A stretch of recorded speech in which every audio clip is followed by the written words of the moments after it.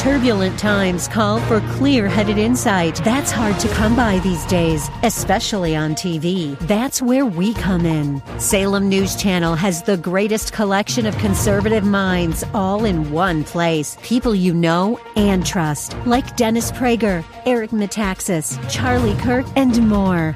Unfiltered, unapologetic truth. Find what you're searching for at snc.tv and on Local Now, Channel 525.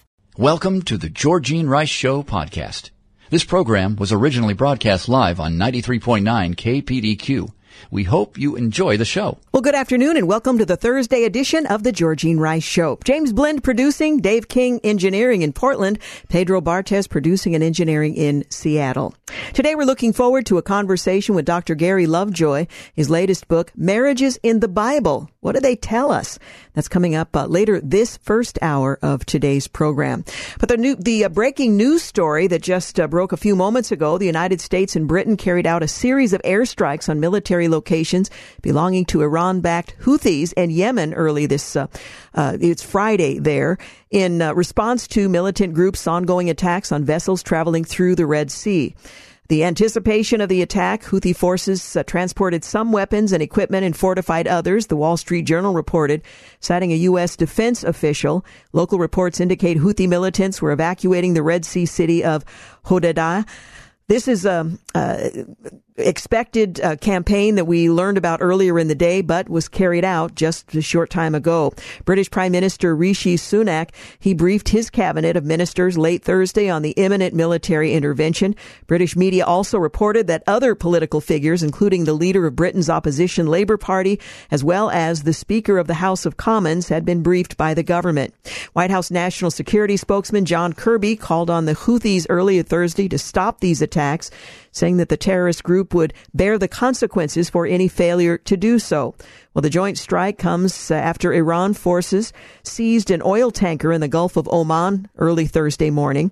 The seized vessel was in transit to Turkey when the Iranian naval forces boarded and seized the vessel, according to Press Secretary Major General Pat Ryder from the Pentagon. The key for military action in Yemen is to respond in a way that does not lead to the never-ending tit-for-tat that has been the administration's approach in Syria and Iraq, and it has failed. That's a quote from Richard Goldberg, a senior advisor at the Foundation for Defense of Democracies and a former National Security Council official, in a statement. The president needs to fundamentally change the calculus for Iran and its proxies. Has President Biden ordered the Houthis to be relisted as a foreign terrorist organization? President Biden ordered the $10 billion for Iran to be frozen. Has he? Will any IRGC targets in Yemen or Iran's intelligence cargo ship be targeted?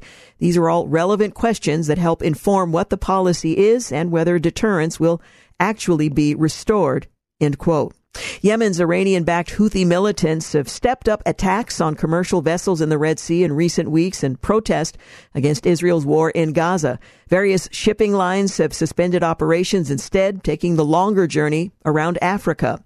14 countries, including the United States, issued a joint statement last week saying the Houthis will bear the responsibility for the consequences should they continue to threaten lives, the global economy, or the free flow of commerce in the region's critical waterways. Today represents that consequence. The U.S. military said the Houthis earlier on Thursday had staged their 27th attack on shipping since the 19th of November, firing an anti-ship ballistic missile into international shipping lanes in the Gulf of Aden. Earlier this week, U.S. and British naval forces shot down drones and missiles fired by the Houthis toward the southern Red Sea after the Royal Navy warship HMS Diamond was attacked. The Houthis, who seized much of Yemen in a civil war, have vowed to attack ships linked to Israel or bound for Israeli ports. However, many of the targeted ships have had no links to Israel whatsoever. That's the top story of the evening. In other news, Hunter Biden made a surprise appearance on Wednesday morning at a congressional hearing where lawmakers were debating whether to hold him in contempt over his refusal to comply with a subpoena to appear for a deposition back in December. Well, after opening statements from Oversight Committee Chairman James Comer and Ranking Democrat Jamie Raskin, Representative Nancy Mace immediately laid into the first son, calling him a coward over his refusal to appear for the closed-door deposition to answer questions about his alleged overseas influence peddling operation.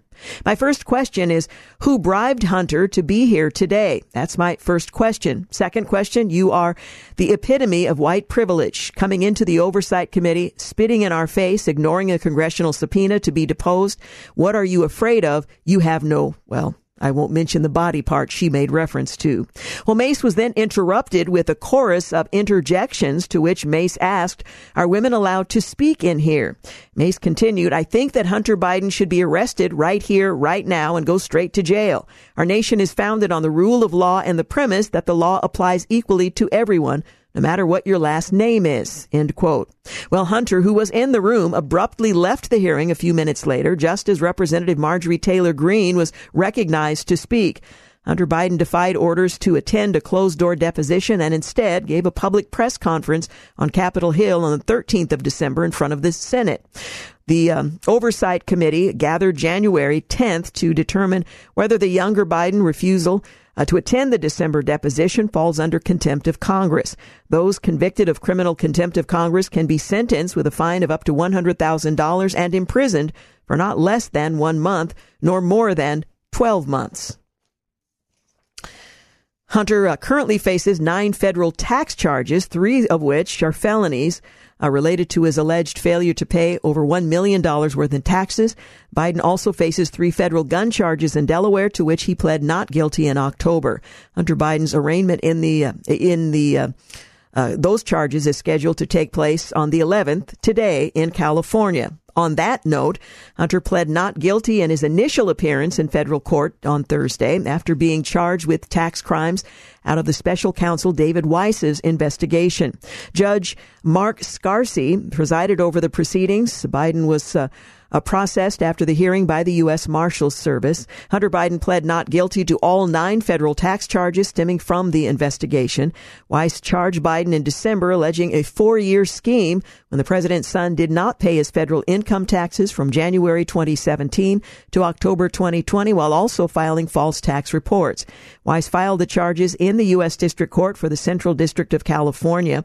The charges break down to 3 felonies and 6 misdemeanors concerning $1.4 million in owed taxes that have since been paid. In the indictment, Weiss alleged that Hunter engaged in a 4-year scheme to not pay at least $1.4 million in self-assessed federal taxes he owed for tax year 2016 through 2019 from in or around January 2017 through in or about October 15, 2020, and to evade the assessment of taxes for tax year 2018 when he filed false returns in or about February of 2020. And the drama continues. Meanwhile, in Olympia, lawmakers are back in session in Olympia for a 60-day session. Sessions during even years are 60 days, while those held in odd years are 105 days to allow more time to negotiate state budgets. But Speaker of the House Lori Jenkins, a Democrat from Tacoma, said the short session would not keep legislators from exploring a long list of priorities. She said she's optimistic and determined. I invite you all to work together with me on solutions. Moves to expand behavioral health, combat fentanyl addiction, and increase affordable housing were all mentioned in Jenkins' opening day address to House members. House Minority Leader Drew Stokesbury, a Republican out of Auburn, said the state also has to look at providing tax relief for citizens. Several proposals would generate rebate checks for Washingtonians. Governor Jay Inslee, he proposed offering low-income families assistance paying utility bills. Democrat Senator Mark Mullet from Issaquah has a bill to reduce car tab costs, and House Republicans are backing a proposal to offer $214 checks to everyone in the state who is a registered car owner. The funds would come from an estimated $1.3 billion surplus generated by the state's new climate policy, the Climate Commitment Act. You're listening to The Georgene Rice Show. Back in a moment. You're listening to the Georgene Rice Show podcast. It's aired on 93.9 KPDQ. Hey, welcome back. Coming up in our next segment, we'll talk with Dr. Gary Lovejoy, author most recently of Marriages in the Bible. What do they tell us? That's coming up in our next segment. Well, on Wednesday, with 6 days to go until Iowa's caucus kickoff, the Republican presidential nominating calendar, Florida Governor Ron DeSantis no longer predicts victory and instead vows that we're going to do well here. DeSantis at the Fox News town hall on Tuesday in Iowa's capital and largest city emphasized that the battle for the GOP nomination is a long process and pledged that he's in it for the long haul. DeSantis, who was convincingly reelected to a second term as Florida's governor 14 months ago, was once the clear alternative to former President Trump in the Republican White House race. He was solidly in second place behind Trump, who remains the commanding frontrunner as he makes his third straight presidential bid. But after a series of campaign setbacks over the summer and autumn, DeSantis saw his support in the polls erode. Well, rival Nikki Haley, the former South Carolina governor who served as ambassador to the United Nations in the Trump administration, in recent weeks has caught up with DeSantis for second place in the polls in Iowa and in national surveys. Haley also surpassed DeSantis and surged to second place and narrowed the gap with Trump in New Hampshire, which holds the first primary, just 8 days after Iowa. Well, last month, in multiple interviews, even though he was down double digits in the polls to Trump in Iowa, DeSantis predicted victory. We're going to win Iowa, he predicted. We've got the organization in place, the governor declared in Iowa to a week before Christmas. But on Tuesday, when asked by Fox News Special Report chief political analyst Bret Baier and the story executive editor and anchor Martha McCallum, the moderators of the town hall, about his finish in a state that many consider make or break for him, DeSantis twice answered, "We're going to do well." Well, a private Christian school in Iowa announced some of its staff will be armed while on campus in a bid to better protect the school from potential attacks. The staff, who had been selected and trained, will remain anonymous, and with God's help, this layer of protection will never need to be deployed. We expect no changes to the day-to-day experience of students and staff, the superintendent of Siouxland Christian School located in Sioux City said in a letter to the school community last week. The school is not detailing how many staff members will be armed while on campus or their identities in order to protect the staff who are taking this courageous responsibility. She added that the school had been considering the policy for a year before the official announcement last week. Well, House Republicans, they're doubling down in their ongoing investigation into the White House over its decision to allow plans to house migrants on public land in New York. Natural Resources Committee Chairman Bruce Westerman, a Republican out of Arkansas, and Representative Paul Gosar out of Arizona, the top GOP member of the panel's Oversight Subcommittee, sent a series of new questions and document requests to White House Council on Environmental Quality. Chairwoman Brenda Mallory in a letter on Monday. According to Republicans, the White House migrant housing plans appeared to disregard environmental concerns. The pair opened the probe in November, issuing their first request for additional information regarding the environmental approach and approval process for leasing Gateway National Recreation Area's Floyd Bennett Field, property located in New York City's Brooklyn borough and managed by the National Park Service, to the local government for migrant housing. Mallory, though, ignored that letter. In September, amid the ongoing migrant surge at the southern border and related influx in New York City, the Department of the Interior agreed to lease portions of Floyd Bennett's Field's property. Officials then constructed temporary housing on the land along the shore of the Jamaica Bay. However, the Republican leaders have pointed out that prior to the decision to lease the property, Democratic New York Governor Kathy Hochul noted the DOI had itself argued such an action would likely violate federal laws. The governor, who has called for federal assistance in dealing with her state's migrant influx, remarked in August that officials told her office they do not allow for use of shelter on any of their properties. Republicans also expressed concerns the White House Council on Environmental Quality allowed the DOI to bypass the normal eco review process mandated under the National Environmental Policy Act. In 1969, that law requires federal agencies to review the environmental impacts of projects and proposals on federal land before approval. The American Petroleum Institute, or API, the nation's top fossil fuel industry group, is launching an 8-figure national television and digital advertising buy to educate voters and policymakers on key energy policy issues ahead of the 2024 elections. The group's ad blitz, dubbed the Lights on Energy campaign, will highlight how continued domestic oil and gas production is vital for meeting global energy demands, according to API, which previewed the campaign for Fox Business. The campaign, which will involve regional targeting in Washington, D.C. and key states, will further work to dismantle policy threats, including those the Biden administration has pursued as part of its climate agenda. The goal of the campaign is to really educate voters and policymakers on what's at stake for American energy going forward, API President and CEO Mike Summers said in an interview. The real concern that we have is that some of the policy decisions that this administration has made over its first few years could really sow the seeds for the next energy crisis if we don't make the right decisions in the next year. Summers added that the campaign is time to inform voters and policymakers, especially as the election campaign season really heats up. A new invasive compliance rule has gone into effect in 2024. The catch is that it primarily targets the nation's small businesses, and almost nobody is aware of it. Well, this abomination, as critics refer to it, is a rule of the Corporate Transparency Act. It seeks to collect beneficial ownership information on those who not only own but exert control over primarily small business entities. This information includes both business and personal information like names, address, identity numbers from documents like a driver's license or U.S. passport, doing business as DBA names for the business, and more, through a U.S. Treasury Bureau called FinCEN, the Financial Crimes Enforcement Network. However, this rule is exempting more than 20 types of business entities, including publicly traded companies and U.S. operating companies with 20 or more full-time employees and $5 million in sales, among others. All small business owners that have entities associated with their business, which includes any one-person businesses using structured like single-member LLCs, S-corps, or otherwise, that don't meet the exemptions are required to report. This is estimated to impact tens of millions of small businesses.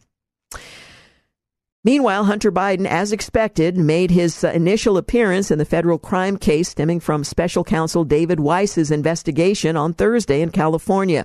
The first son made his initial appearance in the U.S. District Court in downtown Los Angeles at 4:00 p.m. Eastern Time today. Judge Mark Scarsi, who presided over the proceedings, Biden is expected and was processed after the hearing by the U.S. Marshal Service. Weiss charged him in December, alleging a 4-year scheme when the president's son did not pay the federal income taxes he had sufficient income for at the appropriate time. House Republicans are rolling out a toolkit for states that they argue will help strengthen U.S. election security. The Committee on House Administration, led by Representative Brian Stile of Wisconsin, is introducing the Uniform State American Confidence in Elections Act. Always a mouthful. A package of recommended legislation for states aimed at increasing voter confidence in elections. It comes on the eve of the 2024 election cycle's first big test, the 2024 Republican Iowa caucuses, coming up next week. I'm focused on increasing voters' confidence and participation in our elections, Stile says. By providing a toolkit of election integrity bills to states, we are going one step further in securing our elections and increasing Americans' confidence. Representative Laurel Lee, a Republican out of Florida and chair of the subcommittee on elections, said the Americans need to feel confident that their elections are secure, which is why we have compiled crucial election integrity measures into model state legislation. The package is not a set of mandatory bills, but rather a practical framework drawing upon successful election integrity measures implemented in various states, according to a one-page summary. Representative Elise Stefanik, the Republican out of New York, joined Fox and Friends on Wednesday to respond to migrants being placed at a New York City school, forcing the students to learn remotely. The chair of the House Republican Conference called on the Senate to take up a bill that would prohibit such a practice. Representative Stefanik said it outrages every New Yorker and every American, or at least it should. And if you look at the polling, 84% of New Yorkers believe that this is a border crisis, and they know it's a direct result of Joe Biden's failed policies and Eric Adams and Kathy Hochul's failed policies when they rolled out the red carpet to claim they're a sanctuary city, a sanctuary state. Now look at who's paying the price. Hardworking New York families, and in the case of this school, over 60% of those kids come from economically disadvantaged families. That is unacceptable.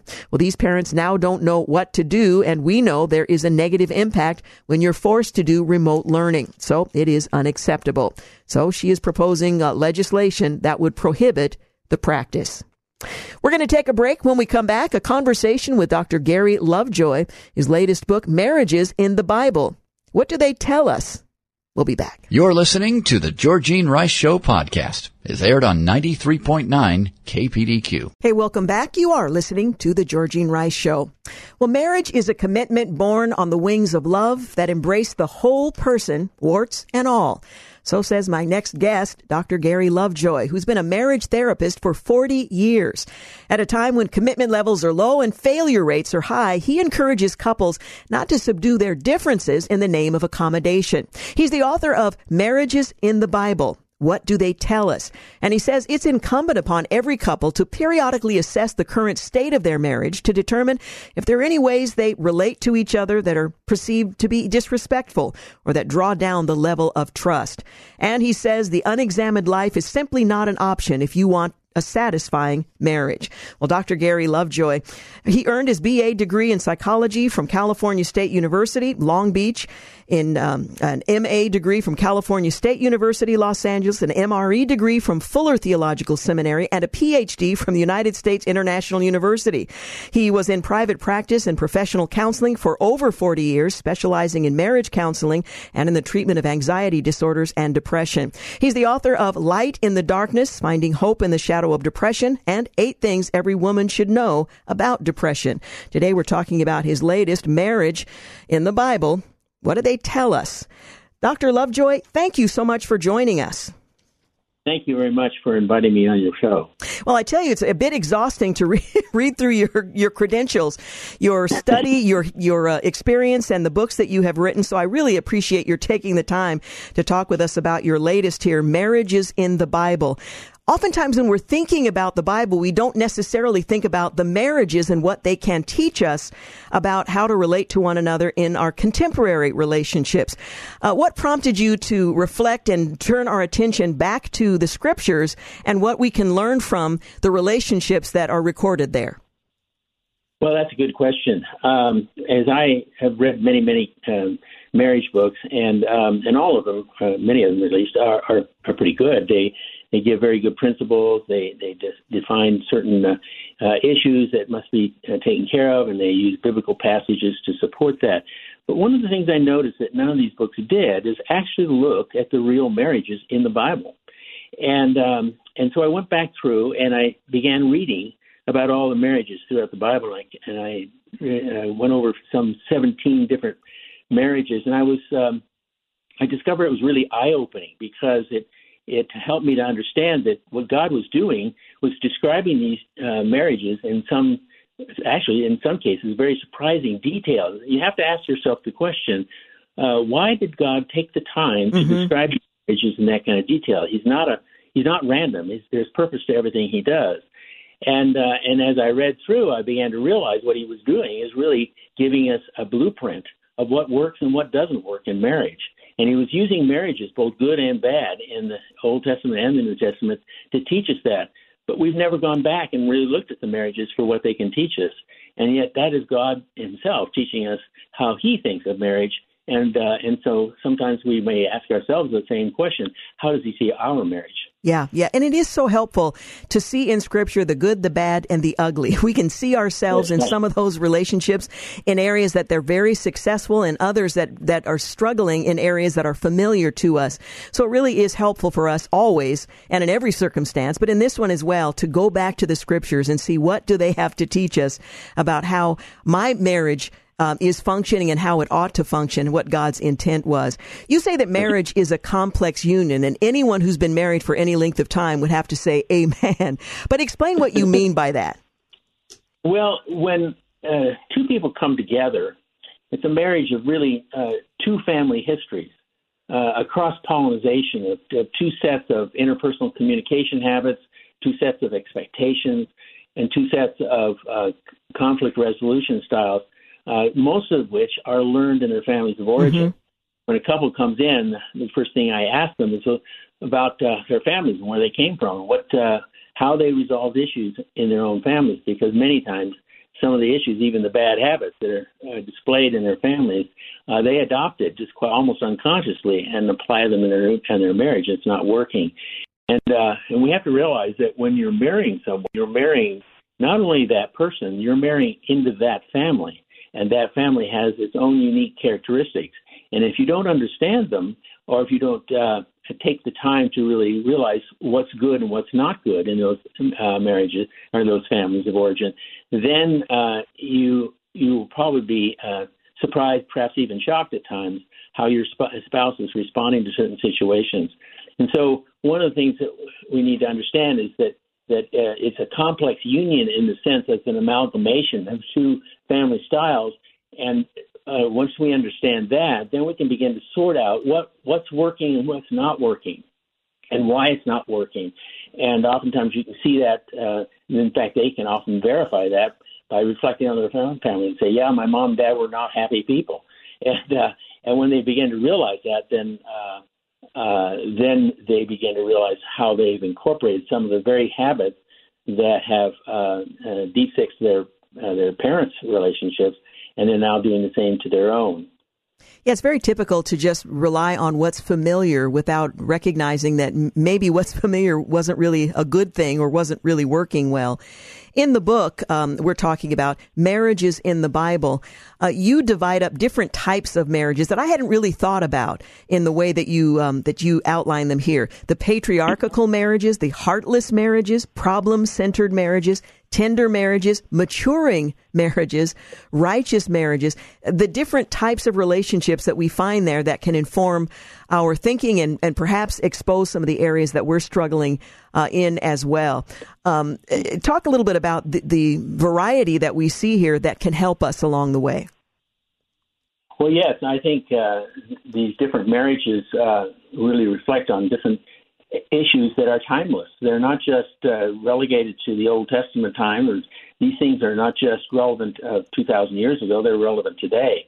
And human beings are human beings, and they relate in much the same ways then as they do now. And so I'll give you an example of that.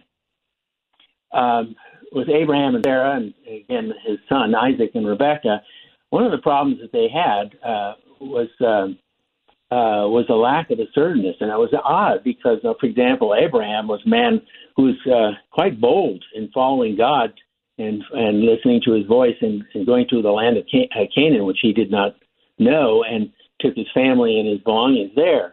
And that was a bold move for a man. And regarding his faith, he was implacable. But when it came to domestic issues, it was a different thing. He was not. Mm-hmm. Remember, twice he pawned his wife off as his sister to protect himself.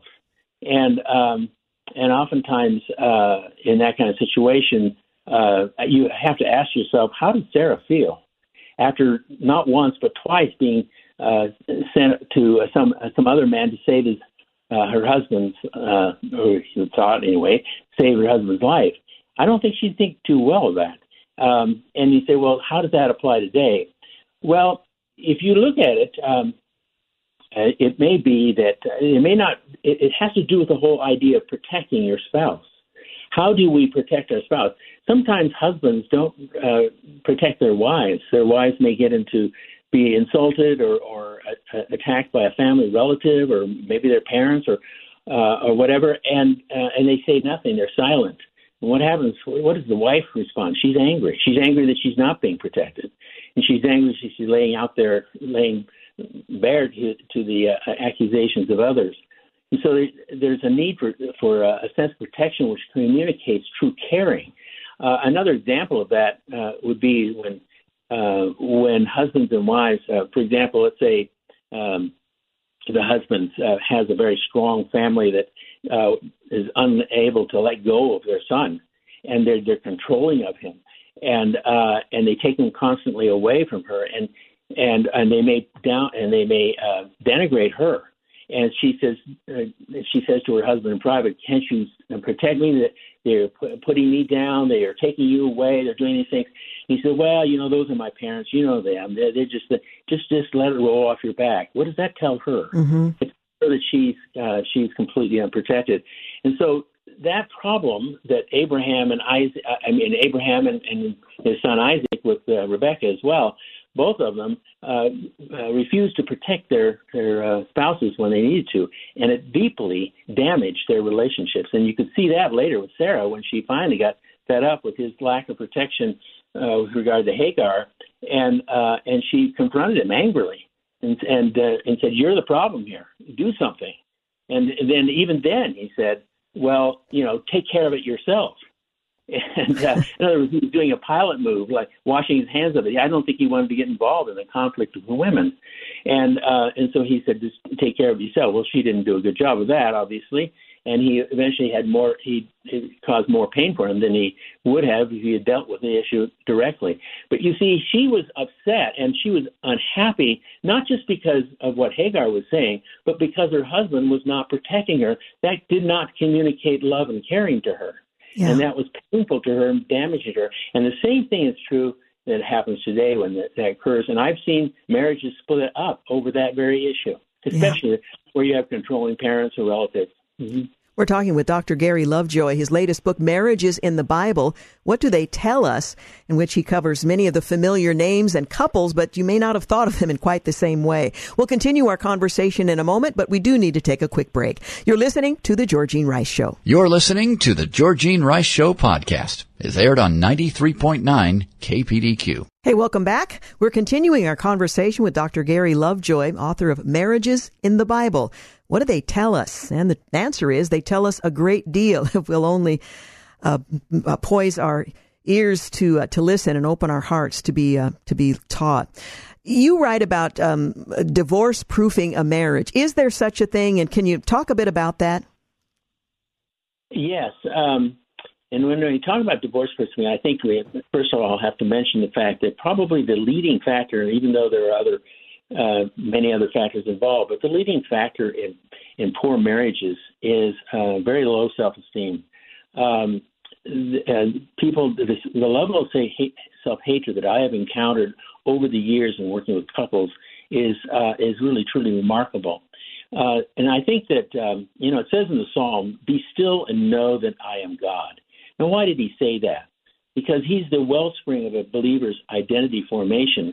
And it's in our relationship with him we're confronted with three important truths about ourselves. Our inherent sinfulness, our inherent lovability, not our behavior, but our person, and the power of God's grace in confirming our essential worth. Without that knowledge, you do not have the ability to be truly humble. And that's what's required in marriage, is humility.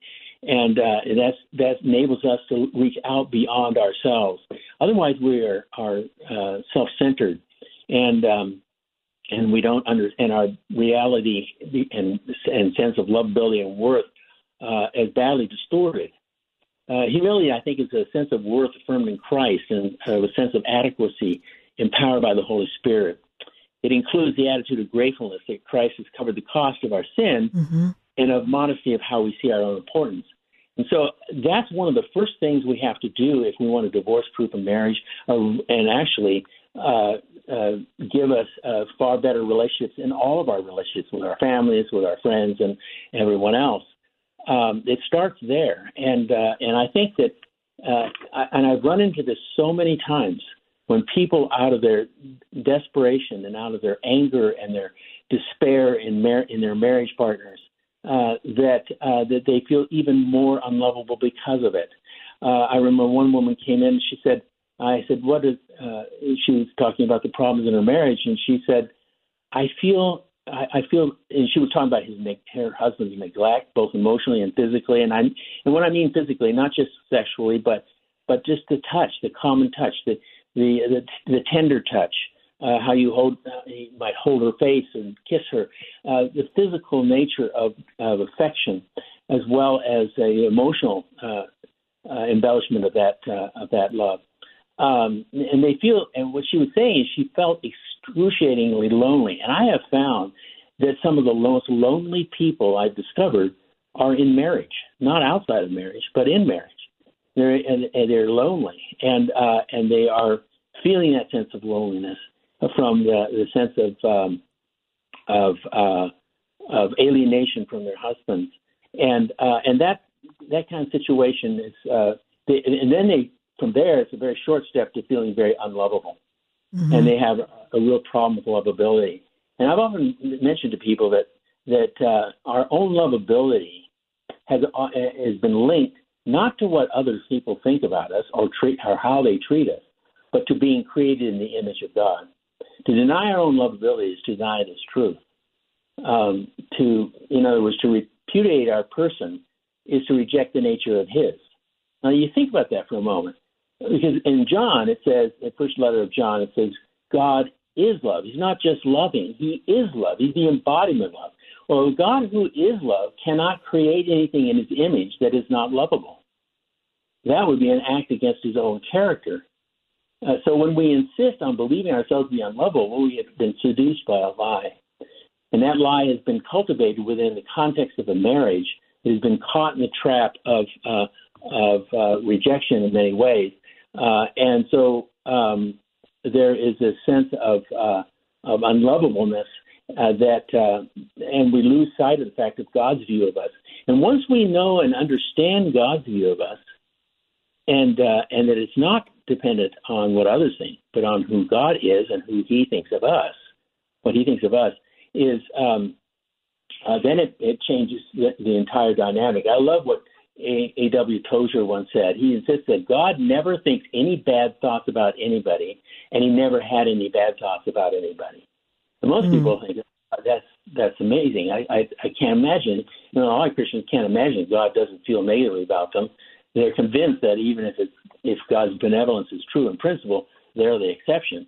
And so, but what happens is that when we start feeling better about ourselves, then instead of thinking less of ourselves, we simply think of ourselves less. So that frees us up to reach out to our neighbors and to each other and to our spouses, not self-consciously as if to impress them or to ask for something in return, but rather humbly so as to serve them.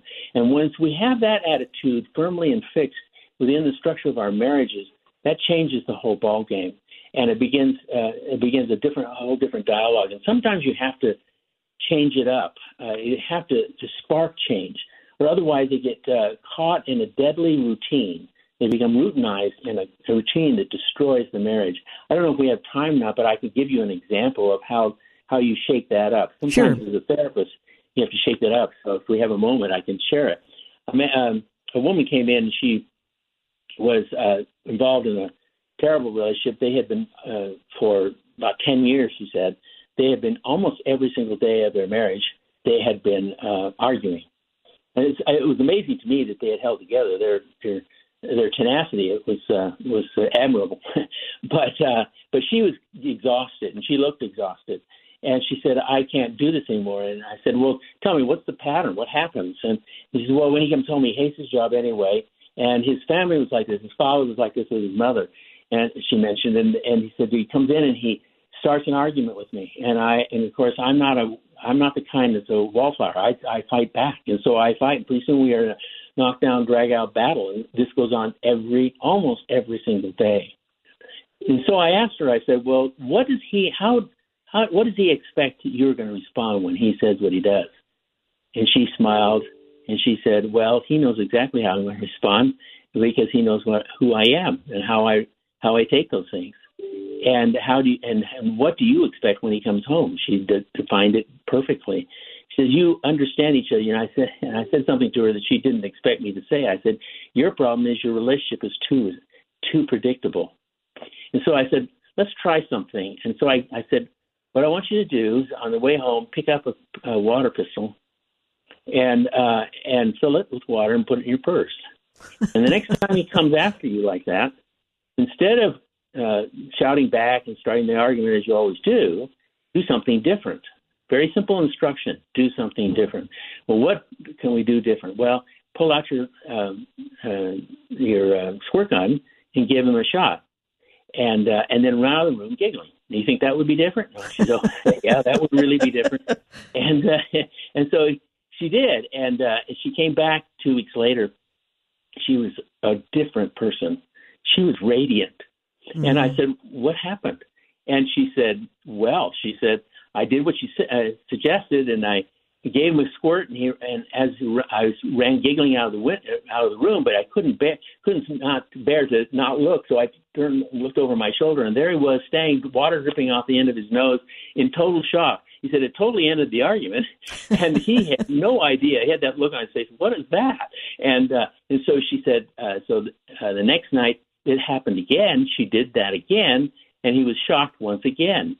But on the third night, she did this, and he started arguing with her, and she reached into her purse to grab her pistol. She pulled it out, her water gun out, and she was looking down the barrel of his water pistol. and what ensued was a good old-fashioned water gun fight, and they ran through the house, squirting each other like teenagers until they fell on the floor in the living room, laughing their heads off. And once they did that, they looked at each other and said, you know what? It's the first time we've laughed in over 5 years. 5 years, we haven't laughed. And then they sat up and had a serious conversation about their relationship. And it was the beginning of a change. And he then joined us, and we built a relationship that was solid after that. And their arguments came to an end. And he said, well, what was there anything magic about the water pistol? No, it could have been anything. But the key was breaking up a solidified pattern that was destroying them, and something that would change the pattern. And so that changed it long enough for them to realize what they were missing in their relationship. They were drawn initially because they both loved to have fun with each other, and they had lost all of that. Yeah, had forgotten it. Yeah. Well, I wish we had more time to talk about the extraordinary stories in the book from the Bible and what you have learned as a counselor in the area of marriage. And I would certainly recommend our listeners pick up a copy of Marriages in the Bible. What do they tell us? Dr. Lovejoy, thank you so much for joining us today. I really appreciate it. Thank you. You're listening to The Georgene Rice Show. We've got news coming up at the top of the hour. And when we return, more of the headlines. You're listening to The Georgene Rice Show podcast. It's aired on 93.9 KPDQ. Hey, welcome back. You're listening to the second hour of The Georgene Rice Show. Glad to have you with us. Well, former President Donald Trump today said that his legal issues have been set up by President Biden and the Democrats, declaring that it is their new form of cheating in the election. Well, he held a press conference at the Manhattan property at 40 Wall Street on Thursday after closing arguments were delivered in the non-jury civil trial stemming from New York Attorney General Letitia James' lawsuit against him. James sued the former president, his family, and his business empire, claiming he inflated his financial statements and deceived banks. He's denied any wrongdoing. The former president has repeatedly said his assets were actually undervalued. He's repeatedly said his financial statements had disclaimers requesting that the numbers be evaluated by the banks. Trump has been in court twice this week, once in a federal appeals in Washington, D.C., as he argues presidential immunity for charges in special counsel Jack Smith's January 6th case, and again Thursday for James' case in New York. The court appearance came just days ahead of the first in the nation primary contests in Iowa, the January 15th Iowa caucuses. My legal issues, every one, civil and criminal ones, are all set up by Joe Biden, crooked Joe Biden, he said. This is something that's never happened in this country. Even when you look at this is all about Biden, end quote. Well, he went on from there. He pointed to charges against him in special counsel Smith's classified records case, to which he pled not guilty. Biden is currently under special counsel investigation for the same thing, allegedly improperly retaining classified records. And the drama continues. Florida Governor Ron DeSantis and former South Carolina Governor Nikki Haley sharing the debate stage in Iowa 5 days before the state caucuses kick off for the Republican presidential nomination calendar spent much of their 2-hour showdown Wednesday night attacking each other and disagreeing on policy. It was, after all, a debate. Well, that allowed the absent frontrunner in the GOP race, former President Donald Trump, to emerge relatively unscathed in a debate that was held a couple of hours after another contender, former New Jersey Governor Chris Christie, suspended his campaign. Trump, who skipped a Republican debate for the 5th straight time since last summer, was a few miles away in downtown Des Moines, taking part in a Fox News town hall. The verbal fireworks ignited moments into the debate, with DeSantis charging that Haley was a mealy-mouthed politician who just tells you what she thinks you want to hear just to try to get your vote, end quote. Well, yeah.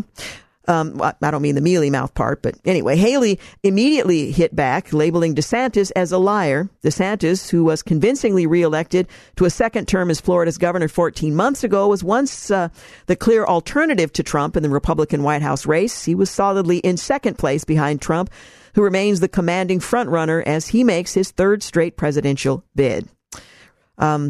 Vivek Ramaswamy was not present. He did appear in a direct-to-camera TV ad that aired on Iowa TV during a commercial break where he urged viewers to turn the, stuff off. He used different language. Closing arguments in the NYAG case expected to be delivered after the judge rescinded an offer for Trump to speak. He actually spoke anyway. Well, top Republicans on the Health, Education, Labor, and Pensions Committee, Senator Bill Cassidy from Louisiana, is introducing a bill today to prohibit liberal states from forcing American citizens in other states to subsidize state programs that expand public health benefits to illegal immigrants.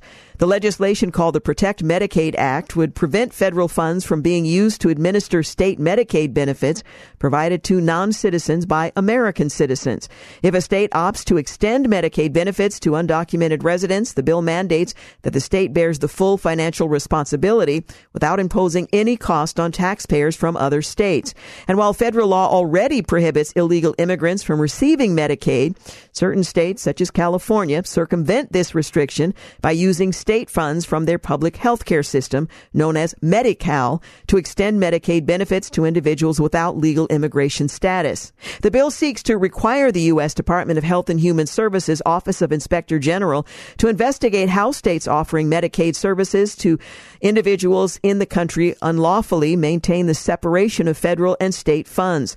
The review would also examine whether these states employ loophole strategies like provider taxes and intergovernmental transfers to manipulate federal dollars. Also, it assesses if individuals without legal status benefit from covering outpatient drugs and whether this affects prices for American citizens. Well, the Biden administration warned the Supreme Court justices that hundreds of thousands of deportation cases could be reset and sent back into the immigration system if the justices rule against the administration on a key case regarding the use of immigration notices. Well, the remarks came during oral arguments in the case related to notices to appear, or NTA, orders given to illegal immigrants before they're released into the interior to appear before an immigration court. However, sometimes those documents, when issued, do not include a court date and only say to be determined, or TBD. A separate court date is later mailed to the illegal immigrant in those instances. If the immigrant does not turn up for that hearing, they can be ordered deported in absentia. Well, the case focused initially on an El Salvadoran illegal immigrant who was given an NTA in 2005 and months later was mailed a court date but says he didn't receive it. The case has been joined by 2 other illegal immigrants with similar situations. The suit is the latest immigration case to face the court, which has faced a plethora of cases related to illegal immigration and border security in recent years, and will face more in 2024.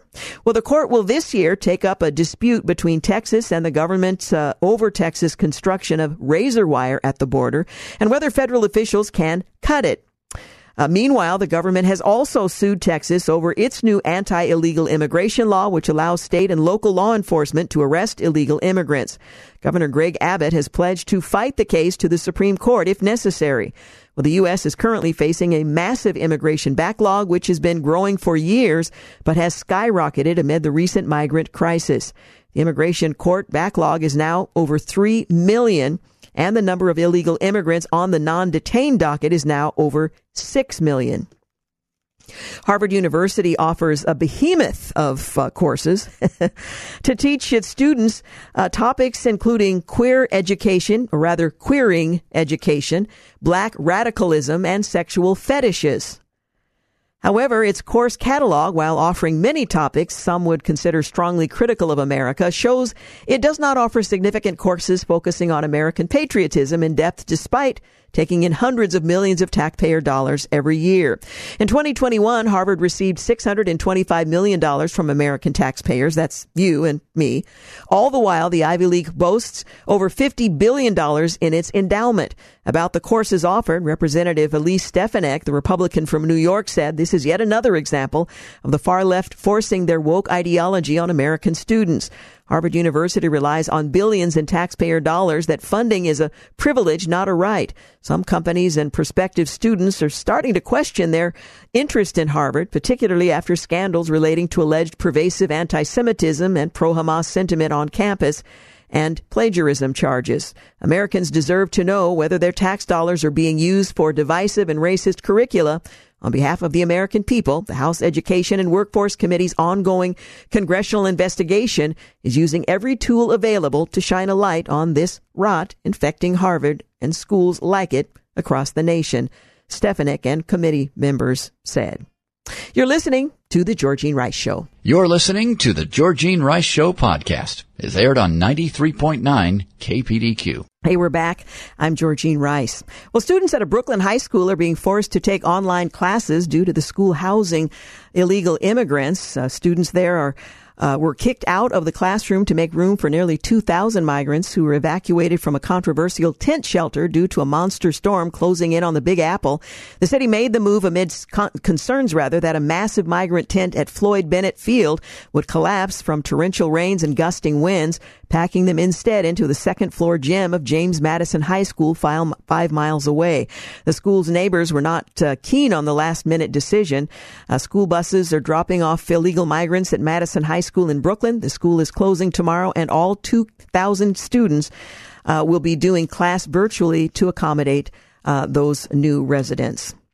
Representative Matt Rosendale is expected to file articles of impeachment against Defense Secretary Lloyd Austin when the House returns from recess, accusing the Biden administration official of violating his oath of office after failing to inform the White House and even some members of his own staff of his hospitalization last week.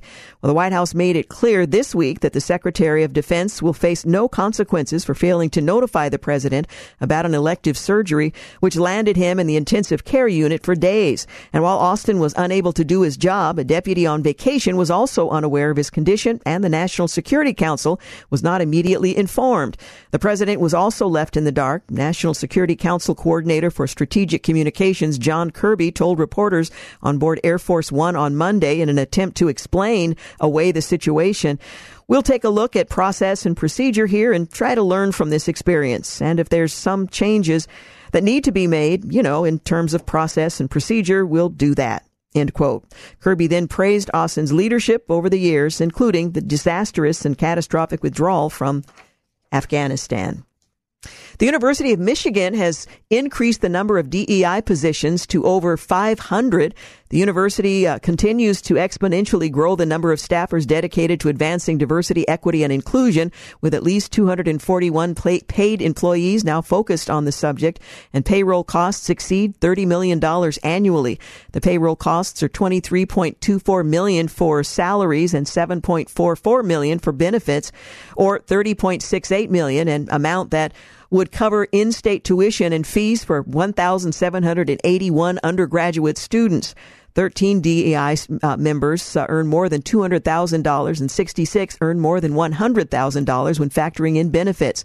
The number of positions at Michigan's flagship university advancing DEI exceeds more than 500 when including those who work full-time or part-time on DEI and factoring in open and unfilled positions. Well, Jim Wallis, the Christian evangelical pastor who is a VIP in liberal political circles, has a new book coming out. It's called The False White Gospel. I thought there were no distinctions among the body of Christ, but rejecting Christian nationalism, reclaiming true faith, and refounding democracy. The book is timed to stir up acrimony and resentment leading into the 2024 election. The False White Gospel is a sermon aimed at the Amen quarter of the left, or the Amen quarter. Wallace considers former President Donald Trump and his followers evil, not just people with whom he disagrees. The problem with the book is that, like so much of the writing on the left, the arguments are not specific. He shouts about racist white pastors, yet he doesn't name a single one. He condemns MAGA conservatives, yet will not examine who they are and why they believe what they believe. He preaches that America is awash in white supremacy, yet offers no contemporary examples, instead falling back, as is often the case, on old stories from America's past. The one villain that Wallace does name, and obsessively so, is, well, you guessed it, Donald Trump. In Wallace's theology, Trump is Satan, Herod, and Judas all rolled into one. The former president is ignorant, obnoxious, xenophobic, and racist. His supporters can't be reasoned with, and no attempt is made. Stop Anti-Semitism labeled Representative Rashida Tlaib the 2023 Anti-Semite of the Year. On Monday night, Stop Anti-Semitism awarded the representative the title of 2023 Anti-Semite of the Year. She even beat out Hamas leader Ismail Haniyeh, or something very like that, for the top spot, as well as supermodel Gigi Hadid. A press release noted that the results came after nearly 15,000 people voted in an online poll. Included in a pinned post from the organization X account is a 90-second video highlighting the squad members' worst comments of anti-Semitism from the past year in response to Hamas penetrating the Israeli border on October 7th, the terrorist attack, though it also details how there's plenty of examples from previous years as well. The video claims the title is long overdue. Armed hooded men attacked an Ecuadorian television station during a live broadcast on Tuesday, forcing terrified staff onto the floor as the country's new president declared a state of armed conflict. Gunshots could be heard in the background, though police said no one was injured. Security forces detained about 10 of the alleged assailants, some of whom appeared to be members of the powerful gangs. Two of them, Los Lobos and another. The TV station takeover was one of several attacks across the country in a chaotic 24-hour period, police said, including about 30 car explosions and the kidnapping of 7 police officers. Riots have also broken out at several prisons, with reports of dozens of guards held by armed men. In response to this, President Noboa has ordered designated gangs as terrorists and ordered the military to kill them at will. I guess he's serious.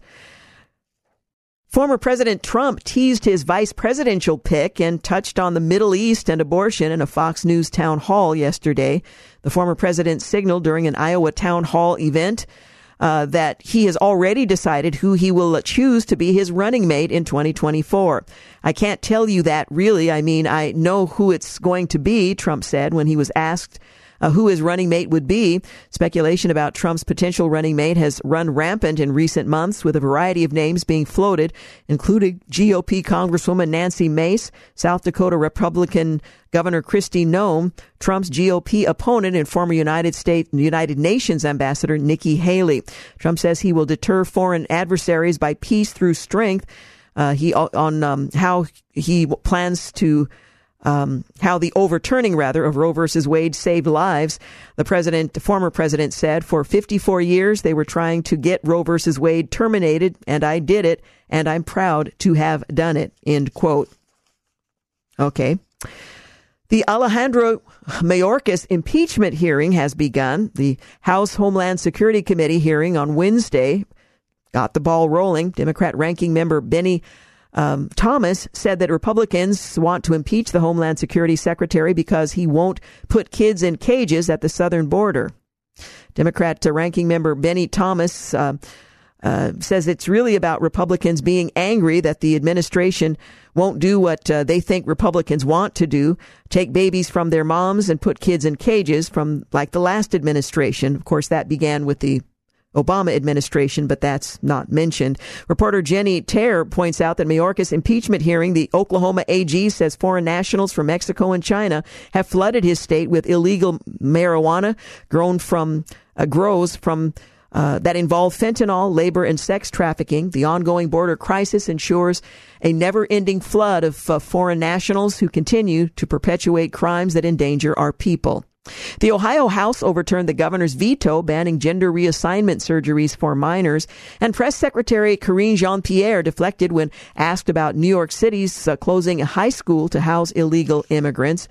The White House spokesperson, speaking to reporters at the White House on Wednesday, punted the issue of illegal migrants kicking kids out of their schools as the New York problem, claiming no responsibility for the catastrophic and unprecedented flow into American cities.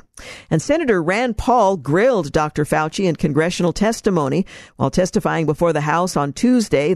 The former cabinet member refused to explain the rationale for social distancing guidelines that he and other federal health officials heavily promoted during the COVID-19 pandemic. Representative Brad Winthrop revealed after the closed-door hearing. Further probing the issue, Republican members of the committee asked why social distancing was not established as 3, 4, or 5 feet. Fauci didn't provide a clear answer to that question. You're listening to The Georgene Rice Show. If you're listening from Salem, want to thank Pedro Bartez for producing and engineering in Seattle. And we'll be back tomorrow. Have a great night. In Portland, we'll continue, so stay with us. You're listening to The Georgene Rice Show. You're listening to The Georgene Rice Show podcast. It's aired on 93.9 KPDQ. Hey, good afternoon. Welcome back. You're listening to the final 2 segments of The Georgene Rice Show, the Portland-only version. Well, San Francisco Unified School District administrators instructed high school teachers to engage in classroom discussions about the Israel-Hamas war. Now, that's not too shocking, but they were advising them to use an educational resource that argues Israeli terrorism has been significantly worse than that of the Palestinians, according to memos. Now, you should substitute Palestinians for Hamas, but that said, that's what the memo said, obtained by a parental rights watchdog group and shared exclusively with National Review. Well, in memos to social studies and ethnic studies departments discovered by Parents Defending Education, the district provided teachers with a host of resources to help lead classroom discussions on war, terrorism, colonization, and seeking peace. The first of the listed resources, Teach Mideast, promotes multiple anti-Zionist articles and viewpoints, including an article published by Jerome Slater at the Middle East Policy Council. In that article, Slater blames Israel for Hamas violence and speculates that failed Palestinian resistance efforts have made Palestinian terrorism a last resort. While all terrorism is morally wrong, it is still possible and perhaps necessary to make some distinctions. There can be degrees of moral wrong. We commonly make such distinctions and consider mitigating circumstances, especially between moral wrongs committed in pursuit of just causes and the double moral wrong of injustices done for unjust causes. Slater wrote in the resources provided by 2 teachers. For several reasons, Israeli terrorism has been morally worse than that of the Palestinians, in quotes. They also asked teachers to consider how they might educate in hopes of a truly just and lasting peace in Israel-Palestine, and to ask students how has the decades-long conflict between Israel and Palestine taken shape over time to this current conflagration. Teach Mideast is run by the Middle East Policy Council, a Washington, D.C. think tank that in 2007 accepted funding from Saudi Arabia. Another teaching resource is a video titled Challenging Anti-Semitism from a Framework of Collective Liberation that seeks to disentangle the false conflation of anti-Zionism and anti-Semitism. At the bottom of the memo to ethnic studies teachers, the department's supervisor, either would work, notified teachers of an event that would offer a space for healing and reflection, specifically for ethnic studies teachers, that was held after school on the 18th of October. Also, On October 18th, students staged a walkout in support of Palestinian resistance and called for the ceasefire in Gaza. A member of the San Francisco Board of Supervisors supported students' pro-Palestinian protest and said she would not stay quiet as she watches the Israeli military commit genocide in our name, end quote. She was quoted in 2021 in a local news article about the organization's curriculum changes following the death of George Floyd, saying, "We're trying to highlight for our students that young people are at the center of these movements, and we want to lift that up so young people feel a sense of power to make things better in the present and future." That wouldn't be by equipping them with the perspective from each side of the issue and giving them the tools to determine for themselves what they believe, what they have reasoned is the right position to hold. On the contrary, they're providing one worldview to the exclusion of the other. In other news, Harvard University students filed a lawsuit against university officials on Wednesday, claiming that they failed to protect Jewish students from severe and pervasive anti-Semitism harassment sparked by the Israeli-Hamas war. In a 79-page federal civil complaint, 6 Harvard graduates and law students who are members of the Students Against Anti-Semitism say the university has become a bastion of rampant anti-Jewish hatred and harassment, which has become increasingly acceptable. The suit says pro-Palestinian protests on campus have been rife with vile bigotry against Jews and Israel. Mobs of pro-Hamas students and faculty have marched by the hundreds through Harvard campuses, shouting vile anti-Semitic slogans and calling for death to Jews in Israel, the suit said. Those mobs have occupied buildings, classrooms, libraries, student lounges, plazas, and study halls, often for days or weeks at a time, promoting violence against Jews and harassing and assaulting them on campus. Well, Jewish students have also been met with anti-Semitic attacks online and in classes where faculty members have allegedly promulgated anti-Semitism. Harvard permits students and faculty to advocate without consequence the murder of Jews and the destruction of Israel, the only Jewish state in the world, the complaint says. Meanwhile, Harvard requires students to take a training class that warns that they will be disciplined if they engage in sizeism, fat phobia, racism, transphobia, and other disfavored behavior. Well, the suit comes after Harvard President Claudine Gay resigned earlier this month, with mounting pressure over scandals involving her comments at the congressional hearing on anti-Semitism on college campuses and over allegations that she's plagiarized in her past academic works. Well, during the hearing, Gay was asked whether calling for the genocide of Jews would violate the university's code of conduct. And again, they are counseled and trained and disciplined if they engage in sizeism, fat phobia, racism, transphobia, and other disfavored behaviors. But when asked about a call for genocide of the Jews, this is genocide, whether or not that would violate the university's code of conduct, her reply, it depends on the context of the situation. In other words, there are times when calling for the death of your fellow classmates is perfectly acceptable. Representative Elise Stefanik pressed Gay over the chance of intifada by students in their protests. And Gay said the calls for violence didn't violate the university's code of conduct and claimed that the university is strongly committed to free speech and ideological diversity, unless, of course, you're talking about sizeism, fat phobia, racism, transphobia, and other disfavored behaviors. Well, a growing number of Americans are getting their news not from the traditional source of newspapers, radios, TV, and cable news, but from social media. Also, but not surprisingly, the two generations most inclined to get their news from social media are millennials and Gen Z. A survey conducted in 2022 found that 45% of millennials reported getting their news daily from social media sites. The study also observed that a growing number of Americans of all ages are consuming news via social media sites like Facebook, Instagram, X, and TikTok. There's some great sites online, but I wouldn't necessarily list those as among them. Mobile devices such as iPhones are the leading means of accessing these platforms, especially for teens. Interestingly, Gen Z teenagers, age 14 to 19, are consuming news more frequently than Gen Z adults, ages 20 to 25. According to a media trends survey conducted by Deloitte Digital, 78% of teens are getting their news daily from at least one online source, compared to 69% of Gen Z adults and 84% of other adults, older adults. When it comes to social media platforms with the highest percentage of users getting news from the site, X leads the way with 53% using it for news consumption. However, this percentage is down from 59% in 2020. Also, Facebook users are getting their news from the site. That's dropped from 54% to 43%. It was 54% in 2020 and 43% last year. The social media platform seeing the biggest growth in news consumption on its site is Chinese-owned TikTok. Back in 2020, 22% of users got their news from TikTok. By 2023, that had risen to 43%. Currently, reported Pew Research in November, 43% of TikTok users say they regularly get news on the site, up from 33% who said the same in 2022. TikTok users are now just as likely to get news from TikTok as Facebook users are to get their news from Facebook.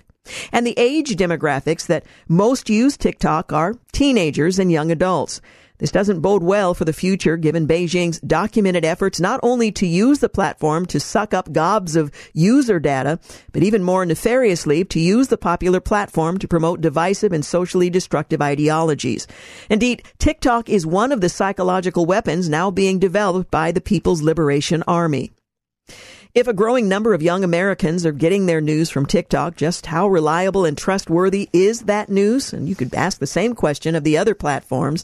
Well, this reality of an increasing number of Americans getting their news from social media makes even more important the need to prevent efforts by big tech and the federal government to engage in viewpoint censorship, which they typically couch in language of preventing misinformation or disinformation. Meeting Americans where they consume their news is where the current battle lines have been drawn. Democrats and the left media would love nothing more than to position themselves as the arbiters of what gets classified as reliable or trustworthy news and what gets blacklisted. Well, this is where TikTok, being a Chinese entity, creates quite a conundrum for conservatives. On the one hand, conservatives have repeatedly and rightly criticized big tech for its targeted censorship practices and for stepping over Americans' free speech rights. But on the other hand, conservatives are equally wary of the Chi-Coms, the Chinese communists, using TikTok for nefarious purposes, such as promoting more division and distrust among the country and thereby furthering their own geopolitical aims. We're going to take a quick break. We'll be back in a moment to wrap things up. You're listening to The Georgene Rice Show. You're listening to The Georgene Rice Show podcast. It's aired on 93.9 KPDQ. Hey, welcome back. You're listening to The Georgene Rice Show. Well, the top issues for voters, according to the polls, are the economy and the border crisis, both of which just happen to be losing issues for the current president. Well, this explains Biden's decision to make abortion rights his top campaign issue. Well, other than saving democracy. Well, according to Biden's deputy campaign manager, Quentin Fulks, the president has been adamant that we need to restore Roe. It is unfathomable that women today wake up in a country with less rights than their ancestors had years ago, end quote. Well, Politico seems to agree, as the left media outlet argued, when abortion rights are on the ballot, they will win voters across the political spectrum, though they don't always boost Democratic candidates on ballots advocating for them. End quote. Well, that's an interesting take. Abortion is a winning issue, even if the Democrat candidate promoting it doesn't win. Former President Trump will not be allowed to deliver the closing argument in New York's civil fraud trial, the judge ruled. However, later in the day, the former president was allowed to deliver the closing argument, or at least a portion of it. The Ohio House overrode the governor in the next step to outlaw trans child mutilation. And President Biden renominated Julie C. for labor secretary after the Senate declined to confirm her for 10 months. Maybe the 11th and 12th month will make a difference. Dr. Anthony Fauci finally coughed up to COVID failures. He refused to explain the rationale for COVID social distancing guidelines during his 2-day congressional testimony, admitting that it wasn't really grounded in science, but it sure sounded good. Well, a judge ruled that Wisconsin's absentee voting van used in the 2022 election was illegal. And global shipping rates are set to jump as carriers avoid the Red Sea amid Houthi attacks. Taiwan is gripped by election fever as a new president and legislature will be voted in on Saturday. Defense Secretary Lloyd Austin is being treated for prostate cancer and a severe infection. A White House panel had launched a probe into the defense secretary, going AWOL. Donald Trump's mother-in-law is dead at 78. The court appears to have taken a dim view of Trump's immunity claim, and the former president will stay on the Nevada ballot as the judge dismissed the lawsuit. A court threw out the challenge to Ohio's voter ID law, and New York City moved thousands of illegal immigrants to high school gyms due to high winds, forcing students to switch to remote learning. AMLO has a list of demands for Team Biden to help with immigration, and Pope Francis has called for universal ban on surrogacy, calling the practice deplorable and a grave violation of the dignity of women and children. UN agency teachers cheered Hamas as the October attack unfolded and called for the execution of Jews in a group chat. This is the UN. Yemen's Houthis launched the largest Red Sea drone missile attack after the U.S. warned them of consequences, and it's believed that those consequences are expected to materialize tonight in a joint effort between the U.S. and the U.K. Armed men broke into a live TV studio in Ecuador shouting they had bombs after a powerful gang leader escaped prison. Well, inflation is rising. The December Consumer Price Index numbers are in, and surprise, they show that inflation is going back up again. Overall, December's annualized inflation rate came in at 3.4%, 0.2 percentage points higher than the widely anticipated 3.2%. And while the biggest driver for rising inflation was increasing shelter costs, the fact is that across the board, nothing got cheaper. Furthermore, while wages have risen 0.8% from a year ago, they're still far from keeping up with inflation. According to a recent Wall Street Journal poll, 53% say they've been hurt by the president's agenda, and a USA Today Suffolk University poll found that just 29% say the economy is in recovery. Meanwhile, in the face of this bad economy, White House Press Secretary Karine Jean-Pierre, she continues to plug the message that Bidenomics is working. The trouble for Joe Biden and Democrats, as the polls show, is that people aren't buying it. And for good reason, because what they are experiencing is the exact opposite. The economy isn't great. Well, DeSantis, Haley, they've debated, and Trump's had a town hall, but the question is, will Donald Trump engage in an official debate at all over the course of the 2024 presidential campaign? Well, so far, his answer has been a resounding no. And as political strategies goes, it's hard to blame him based on current polling numbers. But a debate did happen last evening, hosted by CNN, between Trump's two nearest opponents, Florida Governor Ron DeSantis and former South Carolina Governor Nikki Haley. DeSantis arguably came out on top as he was solid on his positions and effective in calling out Haley as being too much a part of the Washington establishment. Haley got her shots in, but was the more flustered of the two. Meanwhile, across town, Fox News held a town hall event that was clearly less challenging, where Trump fielded questions from the audience. He criticized Joe Biden for bringing chaos to the country, citing the border crisis and woke ideology permeating the country and the military. He contrasted Biden's chaos with his record, noting, "I had no wars. I'm the only president in 72 years. I didn't have any wars," end quote. He also stated that he had already picked his running mate. With the Iowa caucuses next week, the place of each of the candidates in the race for the Republican nomination will start coming into focus. And by the way, the weather is expected to be very severe in Iowa coming up next week. Well, Chris Christie has finally dropped out. It took him long enough, but Chris Christie, the Trump deranged darling of the Democrats who kept taking the stage at Republican debates despite polling in the low single digits, finally said something that he and Donald Trump agreed on, that Nikki Haley isn't up to the job. Having dutifully denounced Trump, the guy he proudly endorsed in 2016, Christie said what everyone already knew the very moment he announced his candidacy: there isn't a path for me to win the nomination. But he persisted. He made his point in opposition to Donald Trump, and he stepped aside.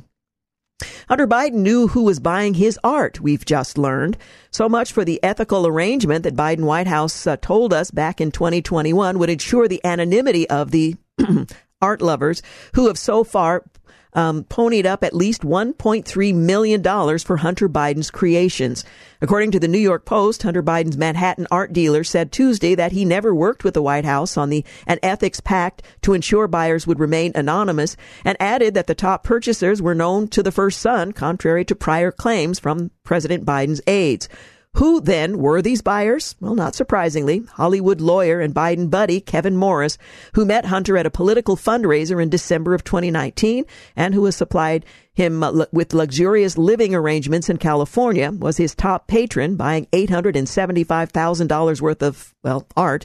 The vast majority of Hunter Biden's art, said the House Oversight Committee Chairman James Comer, has been purchased by Democrat donors, one of whom was appointed by President Biden to a prestigious commission after she purchased Hunter Biden's art for tens of thousands of dollars shortly after Joe Biden's inauguration, end quote.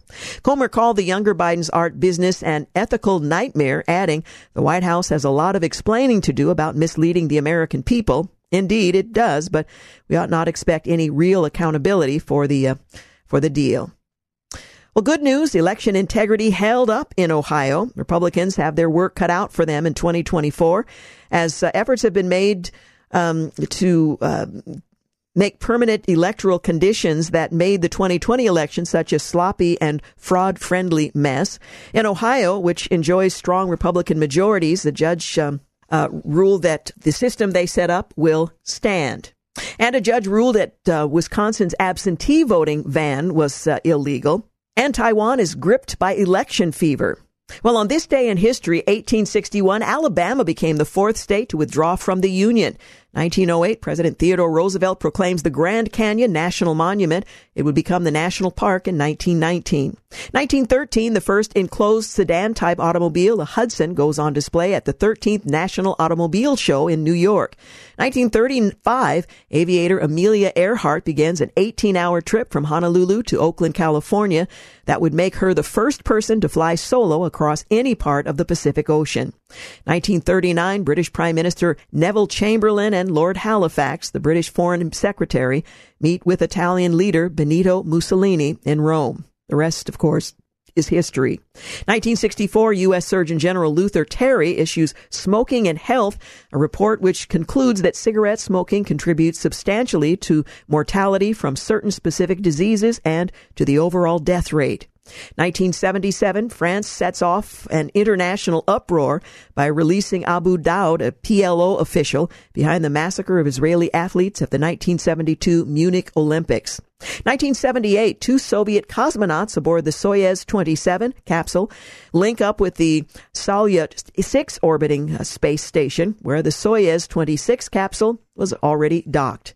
1989, 9 days before leaving the White House, President Ronald Reagan bids the nation farewell in a primetime address, saying of his 8 years in office, we meant to change a nation, and instead, we changed a world. Well, we are out of time. I do want to thank James Blend for producing, Dave King for engineering, and thank you for making the Georgene Rice Show part of your day. Have a great night. Thanks for listening to the Georgene Rice Show podcast. If you'd like more information on today's guests, please visit the show at kpdq.com and like us on Facebook. And join us live every weekday at 4 for more critical thinking for critical times on 93.9 KPDQ.